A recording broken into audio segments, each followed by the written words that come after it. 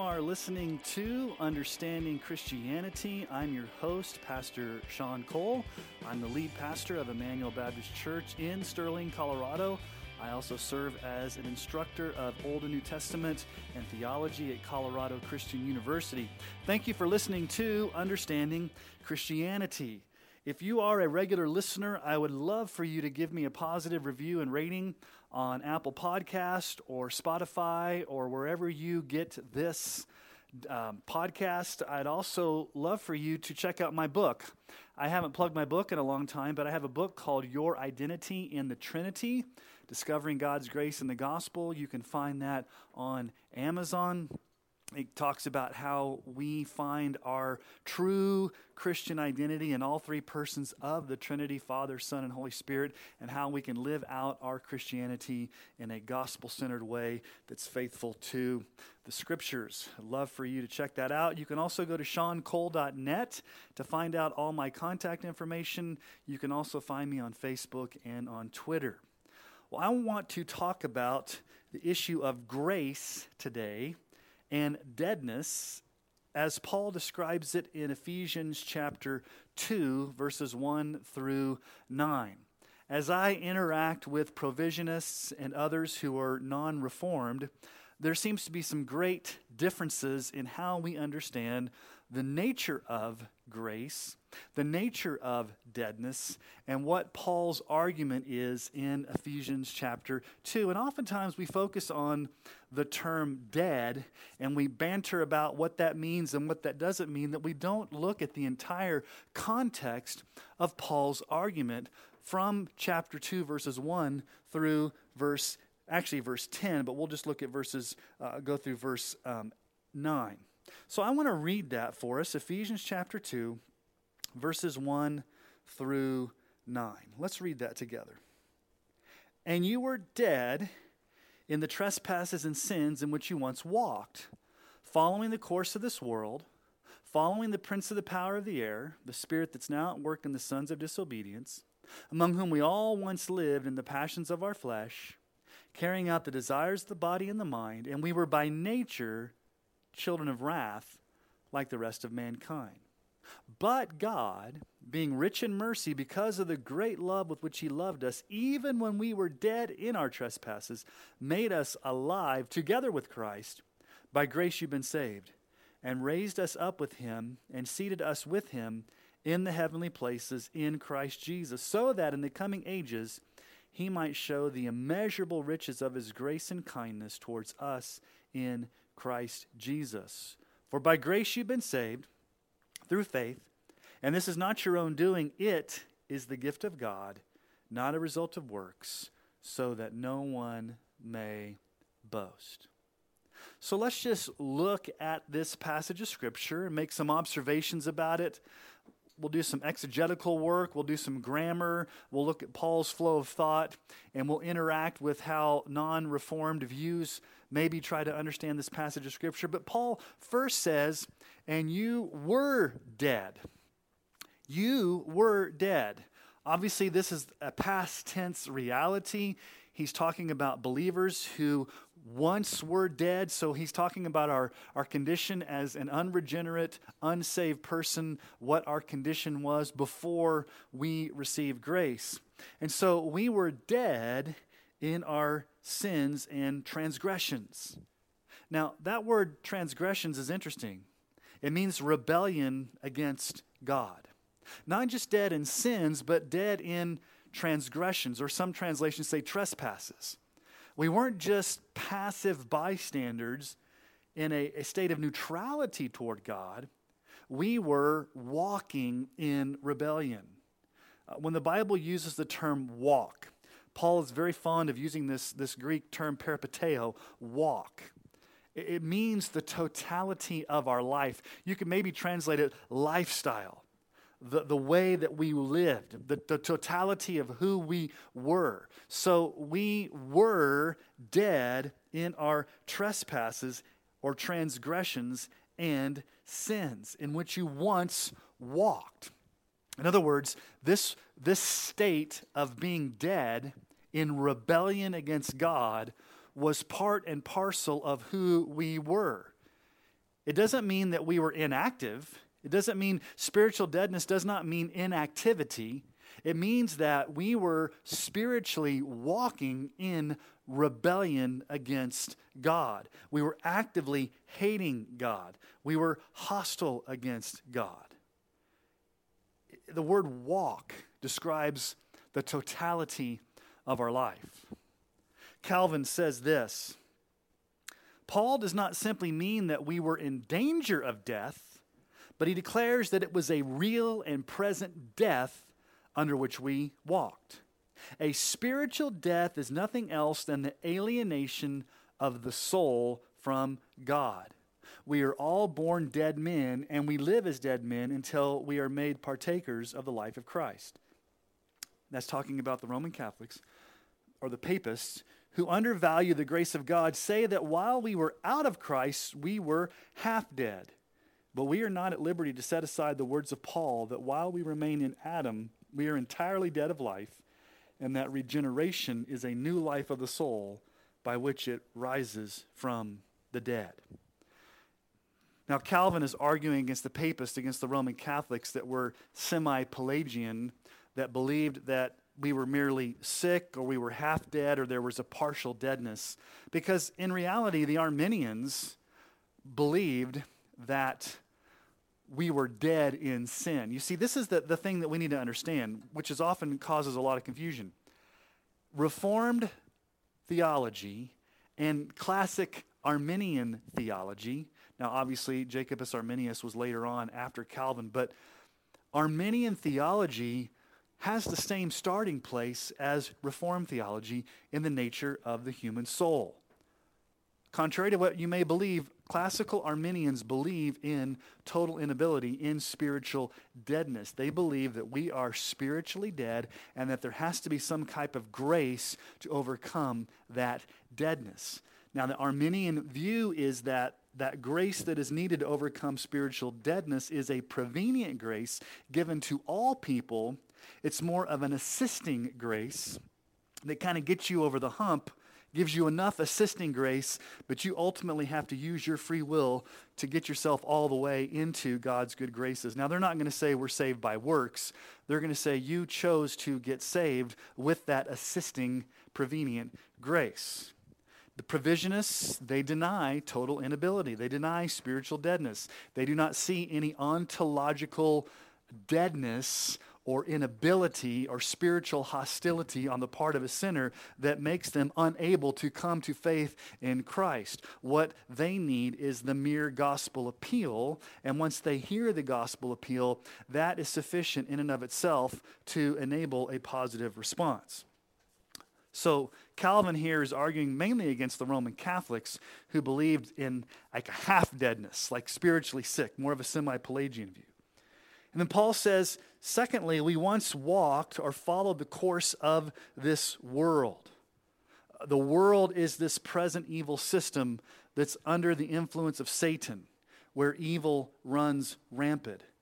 1 John 2:15-16 says, do not love the world or the things in the world. If anyone loves the world, the love of the Father is not in him. For all that's in the world, the desires of the flesh, the desires of the eye, and pride and possessions is not from the Father, but it's from the world. So if we followed the course of this world, we were following the desires of the flesh, pride, the desires of the eyes, all of these influences that are from a fallen world, we were enslaved to them. We followed these things. Now, why did we follow the course of this world? Why does Paul say we followed the course of this world? Because it was our nature to do so. Notice how Paul starts with spiritual deadness, and then he has these actions that follow. So spiritual deadness is a condition, and then he talks about activities.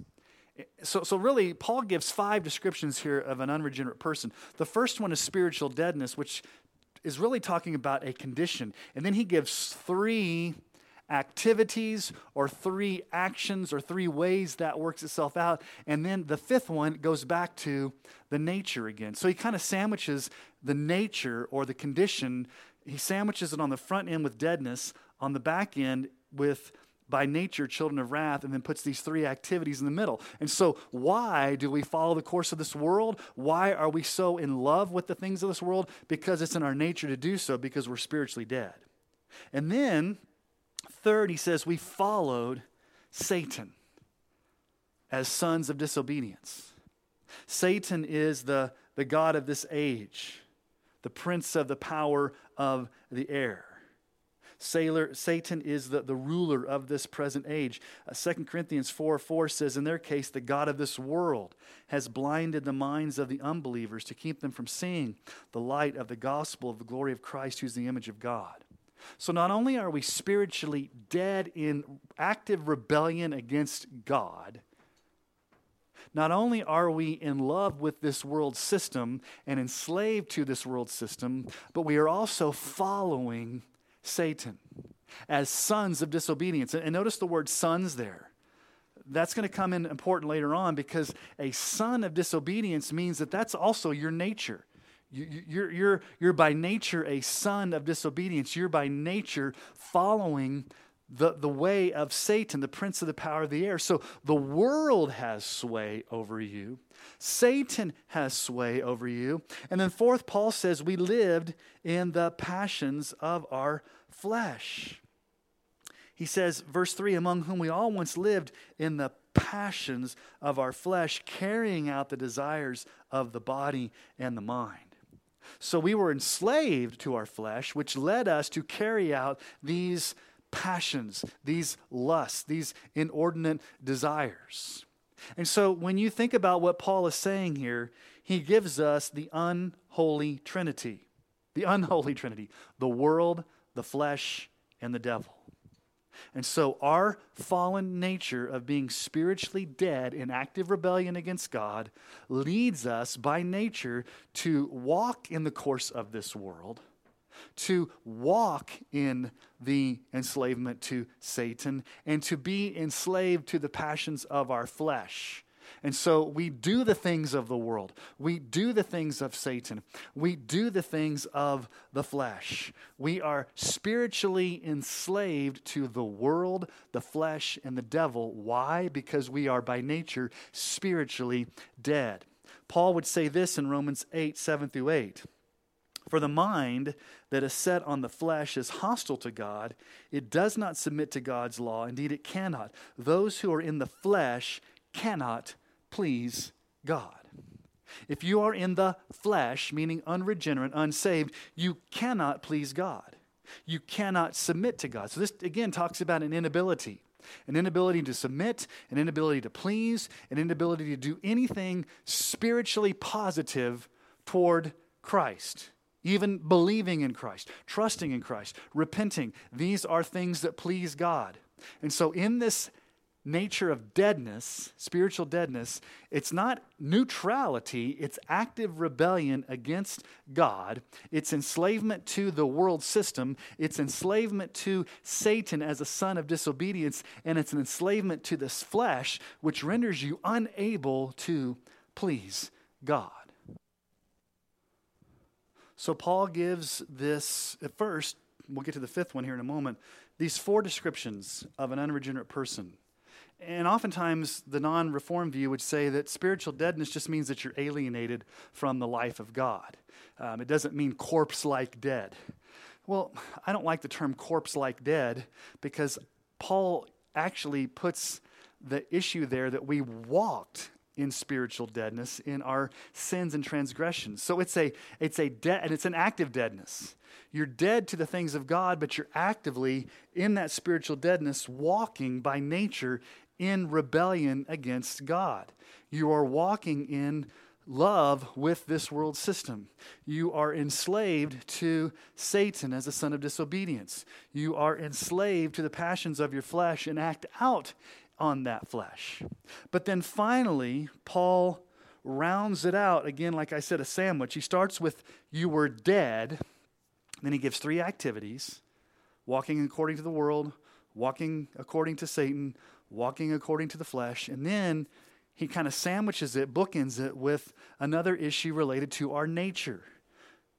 He says, and we were by nature children of wrath, like the rest of mankind. We were by nature. Now, notice what Paul does not say. Paul does not simply say that we were children of wrath. He says we were by nature children of wrath. It's very important that he puts that term nature in there. Now, if we were just a child of wrath, that could be a state where we somehow chose to get into that position on our own, and we can choose to get out of that on our own. In other words, a semi-Pelagian or a non-reformed person could agree that our personal sin deserves God's wrath. You choose to sin, you receive God's wrath. You choose to have that life of sin, you live with the consequences, and the consequences of that choice is God's wrath. And so Paul is very clear to just not say we're just children of wrath, because a non-reformed person could agree with that. Yeah, you're a child of wrath. Your sin deserves God's wrath, but you chose that sin voluntarily, and you receive the consequences of that. Now, we agree with that. You choose to sin, and you live with the consequences of that sin. But Paul emphasizes that it's by nature. Very important term there. It's our nature. This is our fallen nature that we are born with. Now, this is a very rare word that Paul uses. I think the only other place he uses this is in Galatians 2:15, where he says, we ourselves are Jews by birth and not Gentile sinners. By birth there in Galatians 2:15 is the same word for nature. So you could say there that we are by birth children of wrath. So this is not something that happens later on that we choose to do that incurs God's wrath, but we're born by nature, by birth, already under God's wrath. And you say, well, why are we born under God's wrath? We can understand how we deserve God's wrath by our own personal sin, but how can you be born already under God's wrath when you had not personally done any sin yet? Well, Romans 5:12. We inherited that guilt and sin through Adam. Therefore, just as sin came into the world through one man, and death through sin, and so death spread to all men because all sinned. We all sinned in Adam's sin, and thus we incur the sentence of death, spiritual death, physical death. And you may say, well, okay, we understand that Adam's sin brought death into the world. We can buy that.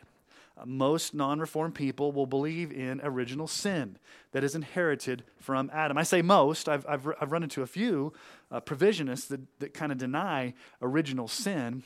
But most, if you're at least a traditional Southern Baptist or you're within the mainstream of conservative evangelicalism, at least within Southern Baptist or even if it's not Reformed, you hold to original sin inherited from Adam that brings both spiritual and physical death. What non-reformed people will not hold to is inherited guilt, that you are guilty for Adam's sin, even though you had not yet personally committed any sins.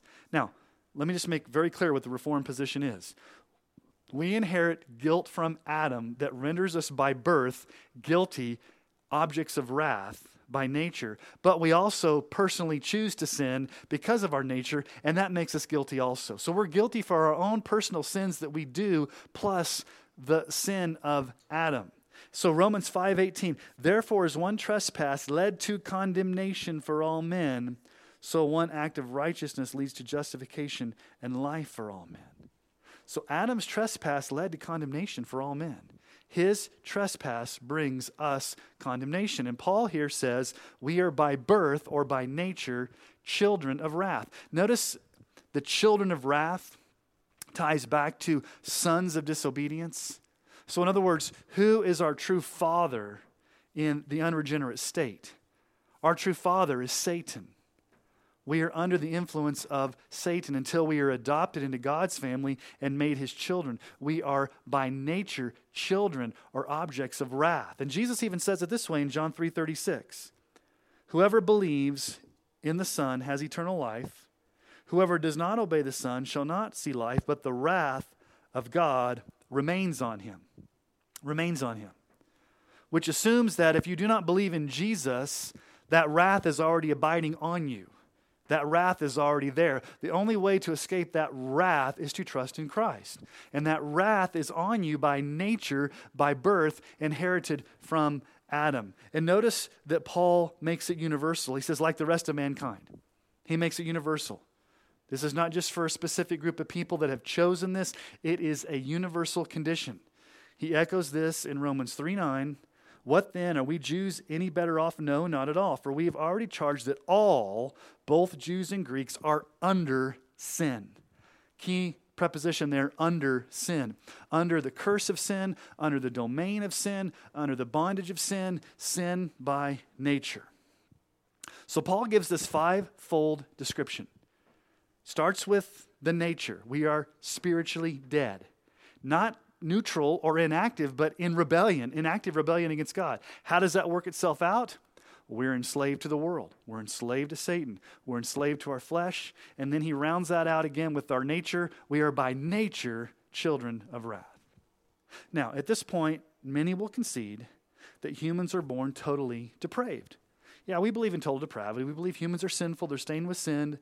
We're born with a corrupt nature. But that does not necessarily prove that sinners are totally unable to respond positively to Christ.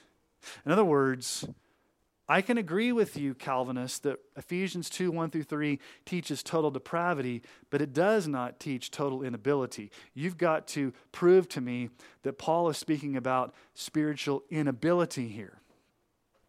Well, how does Ephesians 2:1-3 actually prove total inability? Well, Paul answers this question with God's sovereign power in making a dead sinner alive. Making a dead sinner alive. If a sinner could respond positively to the mere gospel appeal, then what's the need for being made alive? Why would God need to make a spiritually dead person alive if deadness just means that they were separated from God?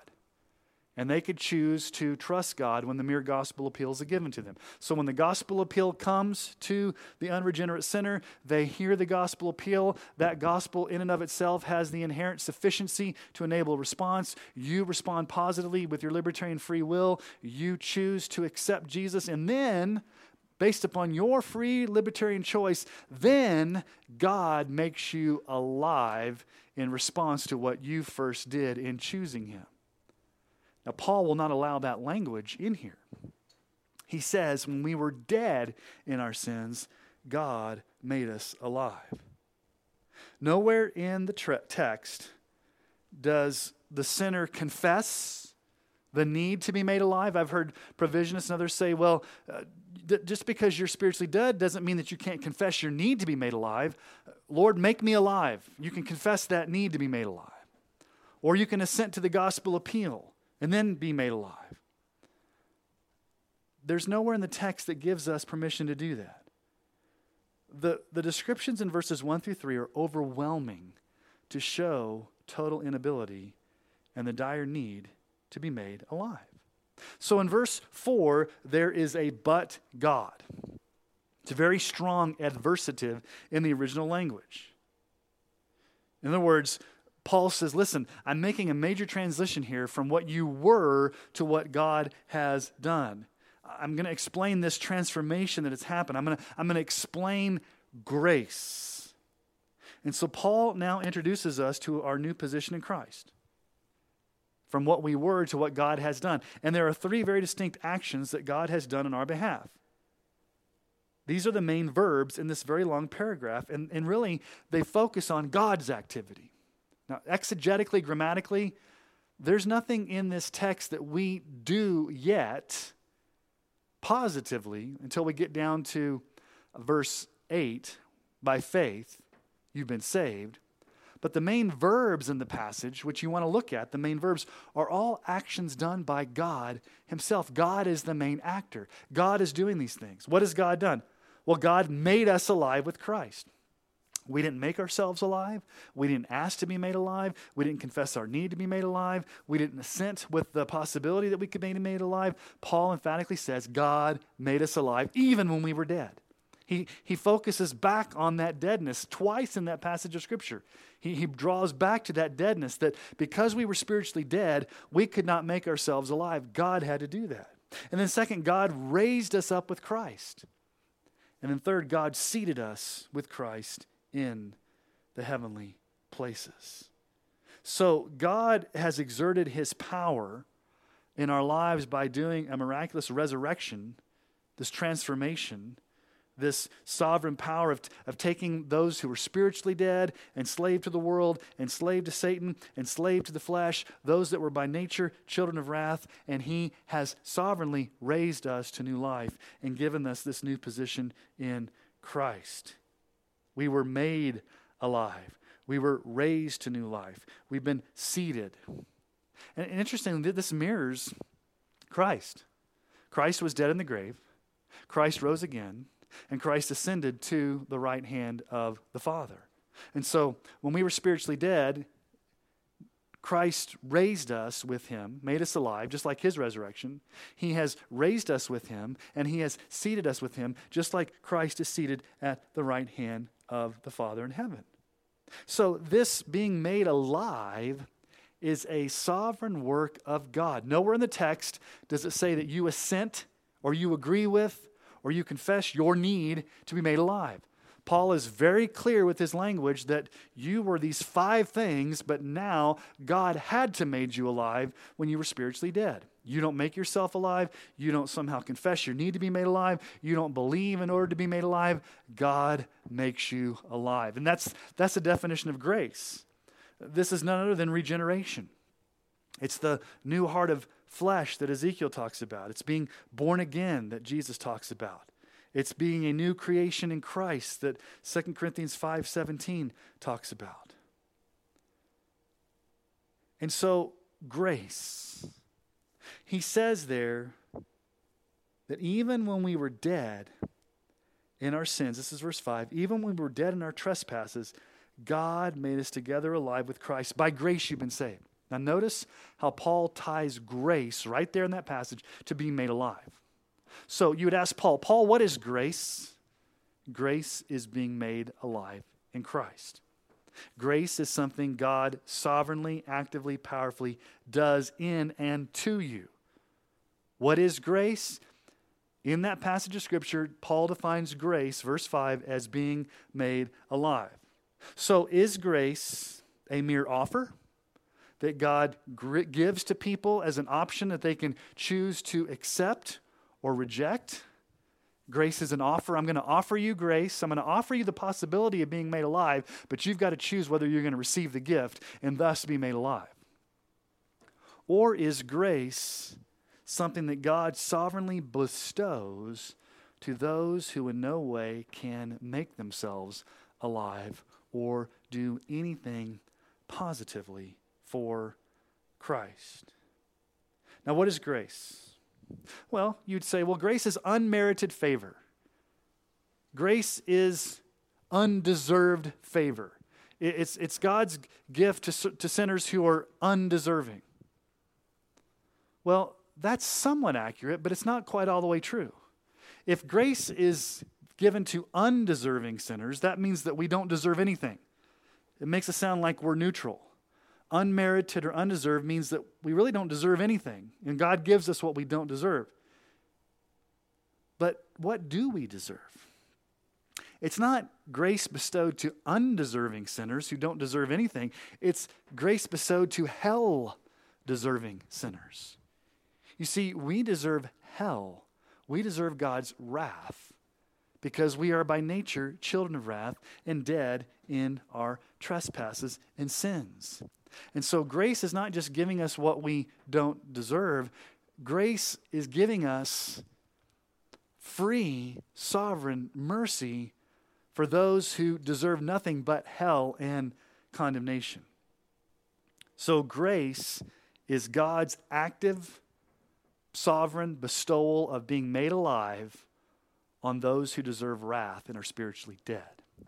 Now, let's get to the real issue in this passage of Scripture that has caused a lot of discussion over the ages, and that's the famous one that we use oftentimes in witnessing or when you're sharing the gospel. It's probably a passage of Scripture you had memorized, verses 8 and 9.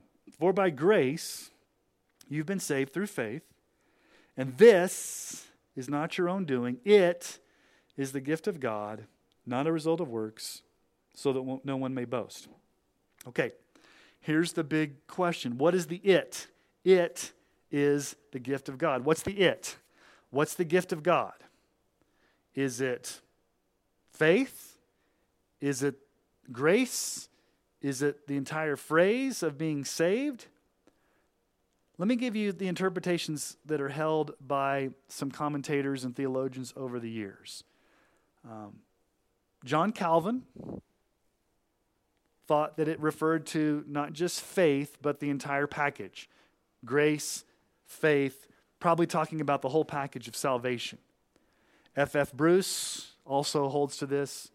Peter O'Brien, modern Australian commentator. Harold Hoehner in his big Baker exegetical. A.T. Robertson, the famous Greek scholar. S.M. Baugh, who's written a recent commentary on Ephesians. They all hold to the this being referred to all of it. Now, faith is feminine. This is in the neuter. And so there's an argument that you can't take the this back to the faith because you can't have a neuter going back to a feminine. So what is the this referred to? And so is the gift just faith alone that is the gift, or is it the whole package? Well, these guys would say it's the whole package, but I think F.F. Bruce gives a great clarification. And F.F. Bruce is probably one of the greatest 20th century Greek scholars, New Testament scholars. Listen to what F.F. Bruce says in his New Testament, or his New International Commentary on the New Testament. He says this: it is probably best understood, and this, as referring to salvation as a whole, not excluding the faith by which it is received. So he says it's best understood as the whole package, but it doesn't exclude actually faith as the gift also. Now, there are those that would hold that the this refers specifically to faith, that the gift of God given to sinners is the faith to believe. Not just the salvation, not just the grace, but the this refers specifically back to the faith. So in other words, these would argue that faith is, the others would say, let me just say this, Calvin, Bruce, O'Brien, Hoehner, Robertson, all of them would say that, yes, faith is a gift. But they would say this passage doesn't explicitly teach that faith is the gift, it's the whole package, including faith. So they wouldn't deny it. They just would say that it really is talking about the whole package: grace, salvation, faith. But there are those that hold that faith is really what Paul is focusing on, that the faith itself is the gift. This is Augustine argued for this. Surprisingly, Chrysostom, which I was surprised to find out, argued for this, because Chrysostom seemed to be a little bit more on the libertarian free will side, but he believed that faith itself was a gift. Theodore Beza, Calvin's successor, Charles Hodge, Martin Lloyd-Jones, and Hendrickson in his commentary all hold that it refers to faith. So all of these commentators would argue, just theologically, maybe not from the text itself, but they would all argue that the sinner's act of believing comes from God as a gift. Now, obviously, God does not believe for us, but he grants us the ability to believe or have faith as a gift of grace. Now, what's their reasoning for seeing that it has to be just limited to faith? They have some good reasoning. Now, the first reason they would give is that it better fits the context of the passage showing the free nature of salvation. They would say that, obviously Paul here is talking about being made alive, and he's already talked about up in verse 5 how by grace you've been saved. And so they're saying that exegetically, logically, the whole issue here is that you have to be made alive. And in order to be made alive, you have to have that spiritual deadness has to be overcome. And so therefore, faith has to be a gift given to you in that being made alive so that you can believe. They would also say the second argument is that the other interpretation of taking it as the entire package of grace, of salvation, they would say is a tautology. It's saying the same thing over and over again. They would say, yeah, it's obvious that salvation's a gift. That's not to be argued. Obviously, salvation's a gift. Obviously, grace is a gift because that's what it means. And so it has to be faith as the gift. Or in other words, it would be repetitive. It would be, Paul would be basically just be repeating himself by saying, yes, obviously salvation's a gift, but he's focusing in here on faith as the gift, not just the entire package. And then thirdly, they would say the analogy of faith, or in other words, Scripture interprets Scripture, that other passages of Scripture clearly show that faith is a gift. Namely, Philippians 1:29. For it has been granted to you that for the sake of Christ you should not only believe in him, but also to suffer for his sake. It's been granted to you to believe. It's been given to you as a grace to believe. Now, I've heard provisionists say that when Paul says it's been granted for you to believe, that word granted just means God's given you the opportunity to use your free will to believe. God has given you the possibility. He's just granted you an opportunity. So they kind of throw in grant an opportunity to use your libertarian free will to choose to believe. But that's not what the text says. The actual ability to believe, the actual faith, is something that God grants. Not just the opportunity to use your free will, but the actual faith itself God grants. And then in Colossians 2:12, having been buried with him in baptism, in which you were also raised with him through faith in the powerful working of God who raised him from the dead. Okay, you were raised with him through faith in the powerful working of God. What was the powerful working of God? The faith. The powerful working of God is the faith that God gave you to believe. And you who were dead in your trespasses and the uncircumcision of your flesh, God made alive together with him, having forgiven all your trespasses. This is Colossians parallel to what we're looking at here in Ephesians. So the act of believing is a gift given to the elect. Why can't sinners believe on their own without it being a gift? Even if you don't buy that faith is a gift exegetically, contextually, what has Paul's argument been from the very beginning?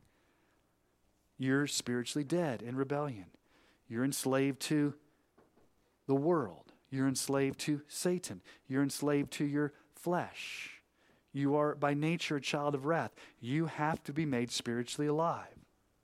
So in order to believe, you have to be made spiritually alive, granted the gift of faith, so that you can positively respond to Christ. We're hopelessly dead and imprisoned in a nature that's under God's wrath. Now, let me give you a couple quotes here in closing. Martin Lloyd-Jones would say this: faith is not the cause of salvation. Christ is the cause of salvation, and I must never speak in such a way as to represent faith as the cause of my salvation. Faith is the instrument through which it comes to me. Now we say faith alone, Christ alone, grace alone, we're saved by faith. Faith is the instrument by which we apprehend Christ. Faith is not what saves us. Christ is what saves us. And that faith that we have to believe in Jesus is a gift in and of itself to us that we could never produce on our own. Martin Lloyd-Jones would go on to say, it is not our decision, our deciding for Christ, that makes us Christians either. That is our work. Decision does not come into it, but it is not our decision that makes us Christians. It's not our decision. Yes, we have faith in Christ, and we are saved by Christ through that faith, but that faith in and of itself is given to us as a gift, because without it, we would never believe on our own. Think about it this way.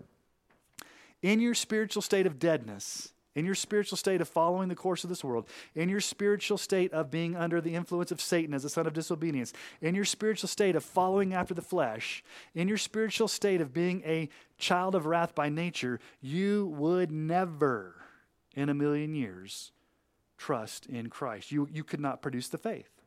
You do not have the ability. You cannot exercise that faith unless God makes you alive and grants you grace. What's part of that being made alive? What's part of that grace?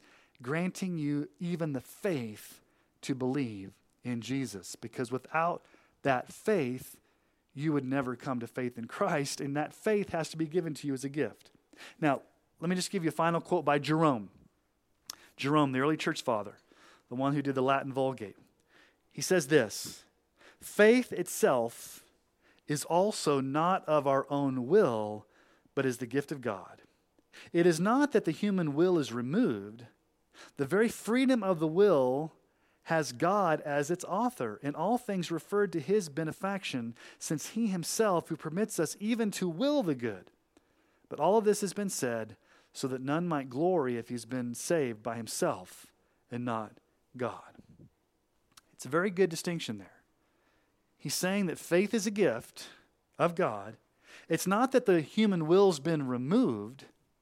It's not like we don't believe, we don't choose, we don't will to come to Christ. It's just that that will that was in bondage has been overcome by sovereign grace in the being made alive, and that grace is the faith given to us to make us willing to come.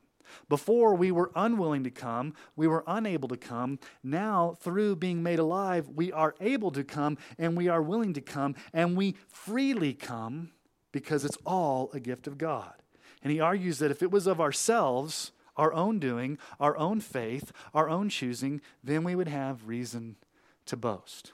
So as you look at this entire passage of Scripture contextually, you understand deadness, you understand these 5 metaphors, these 5 descriptions that Paul uses to discuss the unregenerate. You talk about God's active sovereign work in making us alive, defining grace as being made alive, and you look down there and you realize that faith itself is a gift. And so in this passage of Scripture, you have 2 key tenets of Reformed theology that are coming through in the text, not imposed on the text, but coming through in the text. And this is why we believe these truths, is because we see them in the text. We don't come with a theological system and then try to find proof text for it. We see these taught directly. So what are the 2 truths? Total inability and irresistible grace or sovereign regeneration. Or if you want to say the T in the tulip and the I in the tulip. Total depravity / inability and sovereign regeneration / irresistible grace or effectual calling, whatever word you want to use. And so hopefully this has been helpful for you to see the distinctions made between the Reformed view and the non-Reformed view over the issues of deadness, over the issues of grace, over the nature of what faith is, and looking at Paul's overall argument in this passage of Scripture based upon his descriptions, the grammar, the exegesis, taking his flow of thought from first to last and understanding how Paul defines the nature of saving faith through the grace that God gives to sinners. Well, thank you for listening to Understanding Christianity. I appreciate you listening and being a faithful podcast. If you do have questions, you can please go to SeanCole.net and submit those, or you can catch me on Facebook. We'd love to interact with you. I pray that you're going to have a great summer as the summer starts.